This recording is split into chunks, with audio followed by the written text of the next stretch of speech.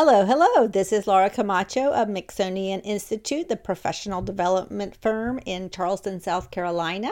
This is episode 12 of Speak Up podcast, where we talk about good communication, which means feeling great, being assertive, living in harmony, and finding success. At a recent Southern Seas Summit, which is a creative business owners conference, I got to watch some amazingly creative and smart small business owners pitch to leading magazines. And by pitch, I mean that terrifying experience where you both introduce yourself and explain what you do or propose to do. It's the dreaded job interview equivalent of, "Tell me about yourself." Now, the purpose of this pitch was for leading home magazines, including Better Homes and Gardens, Domino, and Traditional Home, to choose some of these Southern brands to feature for their national audiences. The pressure was huge. Now, in 3 minutes, you can say 450 words if you speak really fast. But speaking at that speed sounds a lot like the disclaimer at the end of a pharmaceutical ad. Even if you're not pitching your story to Time magazine, getting your point of view down to 3 minutes is a killer skill that can land you in some highly interesting places like funding, green lights, and promotions.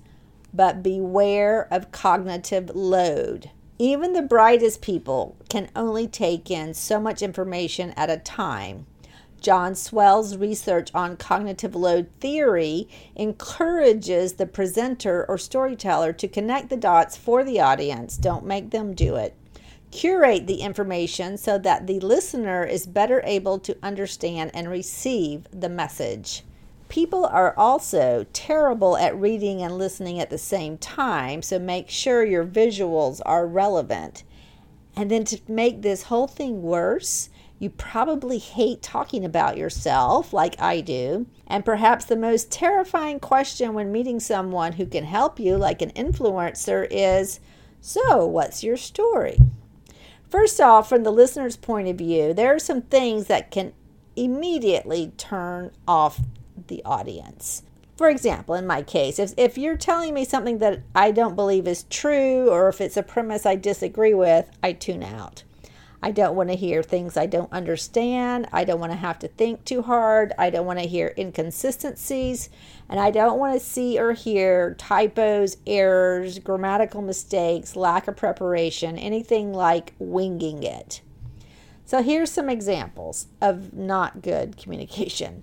Suppose someone says, "I'm a senior application analyst in charge of application integration." So the person who could possibly help you is like yawning already and is excusing themselves to go to the bathroom. Another example.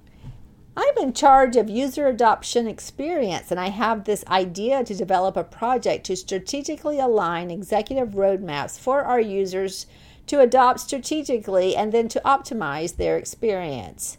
No kidding. The audience has no idea what this person is saying. Of course, nobody wants to look stupid and ask questions, so they simply tune out. Now, a key part of your story is, how are you different? So you need to be able to explain what you do and how you are different from other people who do the same thing.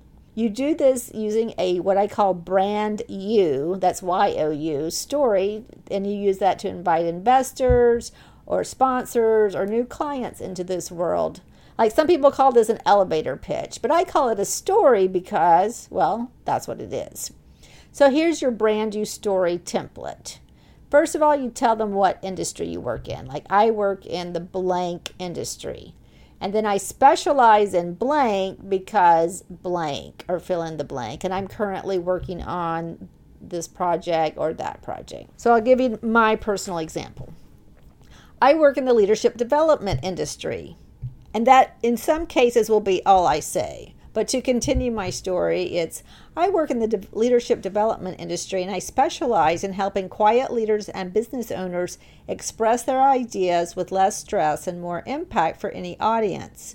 I work with people who hate talking about themselves, especially in front of a group, and I help them to feel more at ease in their public personas so that they are heard. I just finished an audience engagement workshop at a pharmaceutical company in North Carolina with a group of scientists and IT folk, and it was a lot of fun.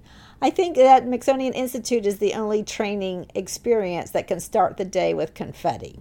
Moving on, you've got to include this also. What motivates you? Make sure your because or so that part of your story includes why you do what you do and or why your project is needed. That is why you need to spell out the benefits of adopting your project or your point of view. So you've got a lot of information to keep into your brand new story, and also keeping it brief, conversational, and inviting. So you have to explain your point of view in a way that makes sense to the person that you're talking to. Use their language. Remember, you don't have to explain every single aspect of your job or project. You don't have to sell anything. You're just explaining or telling. You're telling what problem you solve or what pain point you mitigate. And you can always add these details. What makes me different is fill in the blank. So take this, and I suggest you write out a draft brand new story and practice saying it a few times as if you're having a conversation. Does it sound like you? Can you even get it out? And this is something that you want to practice and edit. Finally, if it feels too long and winding, it probably is. So you need to take parts of it out. Remember, you don't have to explain too much about your job, or you don't want to go into every product line, service, and type of project and nuance. You want to give high-level information. You want to give them a taste of what it's like the way you solve problems. So you test it in front of a few people, ideally some existing clients or colleagues, or perhaps a mentor, and see if they ask for more information or do they look confused. It can take a bit of refining before you end up with a brand new story that feels just right. But if you practice and edit, you're going to have it, and that's such a tool for you to have in a successful career.